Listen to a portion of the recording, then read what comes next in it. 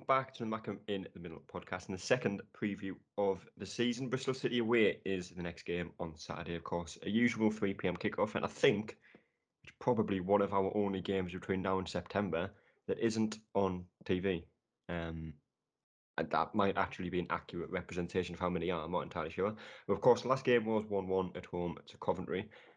Positives to take from that game, a few negatives potentially to take from it. Unfortunately for this game, though, there are no new signings, Michael. How does that affect anything, if it does at all? I guess it depends on what the camaraderie and the team spirit, all the usual cliches. I guess it depends what that's like. I get the impression looking at this squad that it's very unified and very together, which sounds very corny and cliched, but it's one team spirit is something that really does go a long way in football. I'm just look. Don't get me wrong. It would be nice to have more new faces through the door, but I think that from what we saw, if you briefly touch on last week, I think that last week we were able to compete with a very, very well-established Coventry side who finished in the top half last year. Finished, I think, 5 places higher than Bristol City because I was just looking at the table. They finished 17th last year. But, I think we've certainly got enough about us at the moment to be competitive. But I would fancy us to. I'd quietly fancy us tomorrow. But at the same time, you would like to get more new faces in as soon as possible. Yeah, and obviously we are going to be looking at the Bristol City game mainly, but the Coventry game, it was a 1-1 draw. Some people will be happy with that. Some people think, with home games, you should be expecting to win it. But what I think some people are forgetting is that draw now takes us to something like 17, 18 games unbeaten in competitive fixtures, I think it is. That is a very good run to go on, and it will give you a lot of momentum to go through the rest of the season. It'll be something like 1 defeat in 19, I think, ever since Alex Neil came through the door. So you got to bear in mind in that run as well, you've had to get on a 13-game unbeaten run in League One just to finish in the playoffs, which is something that's usually unheard of. You've then had to overcome a much fancied Sheffield Wednesday team, including going to Hillsborough in the second leg of 2 legs when they had the best home record last year. Then you had to overcome Wycombe and win at Wembley. Then you've had to come and overcome Coventry to a degree and get a 1-1 draw. And and bearing in mind that's in the league above. When this is, someone made a point on social media, I think earlier this week, that's Coventry's 5th transfer window as a Championship club, whereas this is our first, and we've been away for 4 years. So I think that I do get the thing that was disappointing was getting to 83 minutes, whatever it was, and then conceding. But two things to point out. First of all, the goal itself, even though we probably could have got a tackle in the build-up to it, the goal itself at least was a good goal, so that did make it a bit easier for me to accept and stomach. But Coventry deserved it. I don't think any Sunderland fan could sit there and say that Coventry didn't deserve anything out of that game. And secondly, we competed with them for large parts of the game. You could tell straight away that it's a step up the Championship. And the Championship for me this time, we can afford to draw games as long as we win enough to keep ourselves ideally above the relegation battle. So I think context is needed a little bit. Yeah, and obviously I think especially the last 4 seasons there's been a lot of expectation on Sunderland to win games, to get promoted, to finish top of the league. I think it gets to a point where people this season will need to realise that going into probably 80, 85, possibly 90% of league games, Sunderland are probably the underdog. Yeah, well, if you want to look at this month alone as an example, I'm trying to think what the fixtures. Sheffield United will be underdogs. I've got no doubt about that. I'd even say Stoke, we'd probably be underdogs. We'd be underdogs for the Norwich game. You got Middlesbrough not long after that, Watford not long after that. If you look at those 5 fixtures I've just mentioned, 4 of them are away from home. So we're not going to be favourites. The only games I could think of that we're probably going to be favourites going into it is when we play Rotherham and Wigan both times, certainly at home. Maybe Reading and Birmingham at home, possibly Blackpool. But apart from that, you're going to be even. It's going to be even. I mean, tomorrow's game, for example, Bristol City are probably going to be the favourites. But I'm agreeing with you. I think people do need to realise that, because as you know, at the start of the season, I asked what people's expectations were, and there was a range of answers that I got back. And some people have said, well, why not aim to get promoted? And I'm thinking, yes, I'd love it, but we've just spent 4 years in League One. We do have to remember that. It's balancing, yes, we are, for me, the biggest club in the Championship, but we're far from the best team, and we won't be the best team because we've just come up after 4 years in the 3rd tier.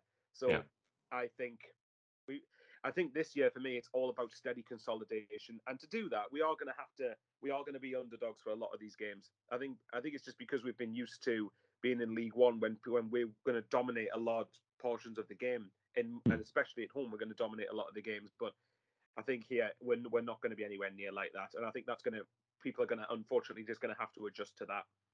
Yeah. Well, Bristol City did lose their first game of the season, of course, away to Hull. I think they did take the lead. They did concede a penalty late in the second half. How that was given as a penalty, by the way, I have no idea. Yeah, it was a very dubious decision. There was contact, but then he goes down. I think it was about 4 seconds after. And I think the referee that give that. The ref didn't blow it straight away, did he? I don't think so, but I think he's been demoted to League One after that.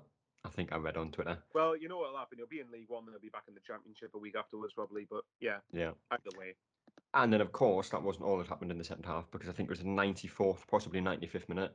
Seri, who's obviously just signed for Hull, amongst a number of other players who's joined them, he did score a last-minute winner for Hull.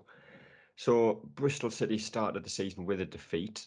And again, it's very early in the season, so results at this stage don't mean too much. But like I say, Sunderland won an unbeaten run of whatever it is in league fixtures. Bristol City have started the season with a defeat.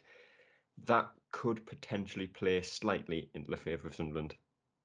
It could do. It's all about our approach as to how you set up and how we go about it. I mean, like you said, it could work one of two ways for me. Either Bristol City could be a wounded animal off last week and want to put right the wrongs of last week, or if you look at it the other way, then that could be playing on their minds. I mean, I think I'm sure there was a stat somewhere last year, and I can't remember where I saw it, that Bristol City tended to, I think if games ended around about 90 minutes, like not including added time, Bristol City would be much further up the league. Apparently, they do have a habit of conceding late goals, and hence the case last week. The very opposite of Sunderland. Yeah, pretty much. So so if so basically just keep it 0-0 going into stoppage time, we might end up sneaking an extra 2 points out of it. But I think this is the sort of game where we are going to have to stay in it, because it's obviously it's away from home.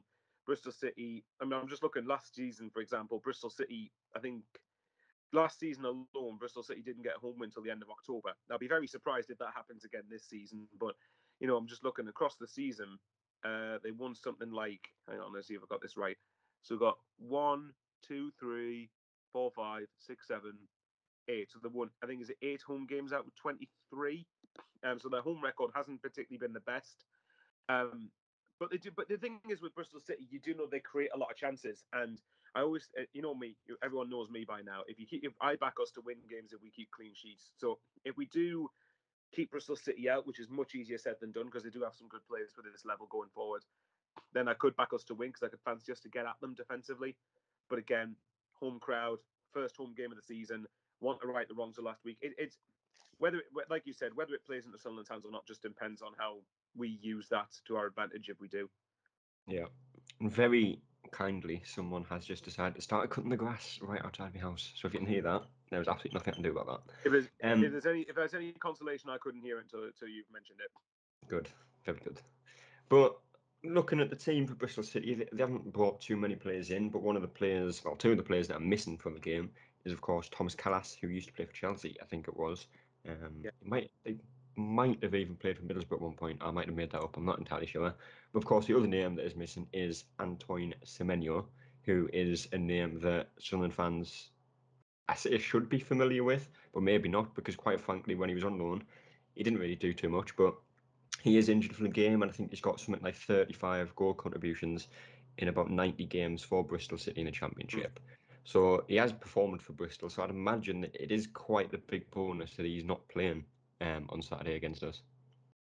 Well, even if he has, I mean, I think for Bristol City he's done all right generally since his loan spell at Sunderland, and even in his loan spell at Sunderland, that was under Phil Parkinson, who didn't like to make changes until the 80th minute. To be fair to him, so but in general, yeah, I think it's probably, for me, it is probably a good thing that Semenyo isn't playing, because he's obviously got the pace to burn, and you know exactly what people would have been like against us. Anyone who's a former Sunderland player, one way or another, always ends up doing well against us every single time. So that's certainly a good thing. Callas, I don't believe you're making it up with the Middlesbrough thing, because I'm sure he was out on loan at Middlesbrough. I feel like he was at Middlesbrough, yeah. Yeah, no, I don't know. Yeah, I'm sure I remember seeing him in like a Middlesbrough shirt somewhere. Unless he's wore it for a stag do or something, which I can't imagine why he'd wear a Middlesbrough shirt to a stag do. But regardless, yes, Callas is out. Well, Callas is likely to be out. There's a slim chance apparently he could be featuring, but I doubt it. And obviously Semenyo, he's out, so that's definitely one less player to think about. But obviously they've still got Andres Weimann, who scored last week, scored quite a number of goals for Bristol City. So it's obviously they've got Chris Martin, who I think they signed in the summer. Actually, hang on, did they sign earlier than that? Oh, never mind, they I signed him think they this year. signed him a season before that, I think. Yeah, I'm just From Derby, I looking. think it was, wasn't it? If I'm wrong, blame Wikipedia. But yeah, I think according to this, they signed him in 2020. So yeah, I was saying like a couple of years ago. They've obviously still got some good players about them, but I mean, the players you've mentioned being out, it certainly can't hinder our chances. Put it that way. Yeah. Well, I'd imagine from Sunderland's point of view, like I said, there's no new faces going to be coming in by Saturday. Well, not going to be playing by Saturday at least anyway, because they would have had to have signed by 11 minutes time today, I think. So I can't imagine there will be anyone new in the squad. But Ellis Sims, he didn't feature at all against Coventry in the opening game. Alessi, again, he hasn't featured too much. And I'd imagine the first time we really see them two start will probably be the Sheffield Wednesday Cup game. But can you see Sunderland making any changes going into this game? I think Bristol City have. I mean, I could be completely wrong on this, but I'm sure they usually favour a similar system to what Coventry played against us with three at the back. I'll double check that just to make sure, but I'm pretty sure they do. Is it something you think Sunderland will stick with? Obviously, Dennis Irkin, he's featured as a left-sided centre-back more often than not since Alex Neil came in. Is there any need to make any changes? I don't know. Well, hang on. What did we go with last week? Because I thought it was a back four, but I saw some people say they thought it was a back three. It was. I never know whether to say back five or back three because technically it's both, isn't it? In and out of possession, but it was Yeah. back 3/5, I think, with Ballard, Bart, Serkin as a back three, Gooch and Clark as the wing Right. backs. Because I know Neil said in his post-match interview that Clark was playing as a wing back. So Okay. Well, if that's the case, then yes, I don't think we'll change it. Because don't be surprised. I think away from home, we probably will play a back 5/3 system quite a lot. Because obviously the aim at will be just. I think again, with the exception of like of Rotherham and Wigan, probably I think. But you look at the other ones, for the most part, I think we will go with that system away from home because you want to try and stay in the game. And again, like we did last week at Coventry, Bristol City's going to look to get out of the blocks quite quickly and get a fast start. So I think that like I said, for most away games, I think Alex Neil will probably go with this sort of system. But for this game in particular, I don't see any reason to change it. yeah. And of course, the last time we played Bristol City was back in 2018, over 4 years ago, nearly 5 years What ago. happened there? I wonder. It was labelled as Bristanbul, I think it was, wasn't it? Yes, it was. Yes, it was. Um, I'm not Yeah, that was. sure. I can't exactly remember the game. I just remember. I think we went 3-0 down at half time, wasn't it? Yeah, and I think we got 2 own goals in the second half, didn't we? And McGee Yeah. scored one, I think. Funnily enough, I remember the funniest bit I remember of that game because I didn't actually get to watch it. I was just following it on socials and on like BBC Sport and everything. And Yeah. I think that when obviously I think the BBC Sport the column that covers all the championship games, and when we made it 3-2, they put the question out saying Sunderland surely can't, can they? And then they quoted Sunderland's Twitter admin, and then it was Twitter. BBC Sport Twitter said Sunderland couldn't, could they? And then Sunderland's Twitter quoted that and said they bloody have. It's 3-3, which is probably the funniest thing I can remember. Which that comeback I think would be more fondly remembered if it actually led to us staying up. If it meant anything, yeah. Well, yeah, anything that's not crap, basically. But yeah, that alone on its own was just mental. But I suppose, do you remember who was Bristol City manager at that point? It would have been Lee Johnson, wouldn't it? Yeah. So I think that kind of, in a position, conceding 3 goals pretty much is like the staple of a Lee Johnson team. Good going forward, pretty cacked defensively. So, yeah, if we do get a draw, I prefer we didn't go 3-0 down, but, Quite interesting as well. is Bailey White started for Bristol City in that game as well. Yes, so he did. But looking at the Sunderland team from that game, I mean, this is completely off topic, but it's quite interesting now. If you look at the championship team we had in that season, it wasn't very good. You had Lee Camp in goal, who obviously everyone knows about. Tyus Browning, who now goes by the name of as Zhang Guangtai, who of course now plays in China, Clark Salter, Billy Jones, O'Shea Oviedo, Catamol, Xavier, Honeyman, Azoro, and Ashley Fletcher. I think people, especially now, are, I don't want to be too strong on this, but underestimating how good our team actually is now. We have a lot of good players, likes of Jack Clark. You've got a lot of potential. You don't sign for Tottenham for 10 million without that ability. Patrick Roberts, who's played in the Championship before, Alex Pritchard as well. We have a much better team than we did have that season. Granted, it did finish bottom of the league. I do think people are underestimating what this team right now, if we didn't sign anyone else, could potentially achieve this season. I think to sort of touch on the team a few years ago, we've had disagreements about this. I still believe that the team we had, yes, okay, I'll give you that league. There were some pretty rubbish players in there, but I still believe it shouldn't have got relegated. Having said that, in comparison, the team last time to this one, it's no comparison. I think the way we entered the championship 2 years ago, sorry, was it 4 years ago? Wish it was only 2 years ago, Jesus. You know, when we entered the championship last time, we entered on a completely downward trajectory. Everything was wrong at the club. Owner, players, man, even David Moyes at the time, who was, as we got relegated, was the manager, didn't want to be there. Whereas this time, we've got a much better manager, I like to think. I'd imagine you probably agree with that. Much better manager. We've got much more of a togetherness about the squad, and we're entering it from a position where we've just come up rather than come down. So I think, and I agree with you. I think a lot of people are saying that the squad we've got now would really struggle and whatnot. And yes, it might be in a relegation battle potentially, but again, that might be because we have to adapt to the championship. And I made that point after the Coventry game. And to me, that's not an excuse. That's just fact. You have to get used to the speed of the level. But I do believe ultimately we would, even if we didn't sign anyone else, and obviously this depends on injuries and suspensions. But for the most part, I would back this squad to keep us up. I would back this, and I would back this squad to keep us a few places above the relegation zone as well, not just scrape 21st. I honestly think we would do all right. But obviously, you want more signings. But as of right now, I think we've actually got I'm with you. I think we've got a better squad than people give us credit for. Yeah. Well, if we don't think we're going to make too many changes, if any at all, on Saturday, the team that started against Coventry is essentially the same team that would potentially start against Bristol, which of course was Patterson, Gooch, Ballard, Bart, Serkin, Clark, Dan Neil, Corey Evans, Elliot Embleton, Alex Pritchard, and Ross Stewart.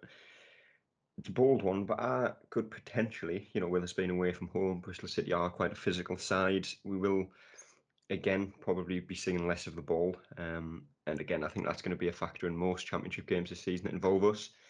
Potentially, Ellis Sims could start. Embleton potentially drops out for him. Pritchard moves into that kind of attacking midfield role that Embleton did play against Coventry. That could potentially play into Sunderland's favour had they done that, because Ellis Sims, he's a big lad. He can win that ball. He can hold it up. He can run the channels. If you've got him and Stewart up front, that will cause Bristol City some problems.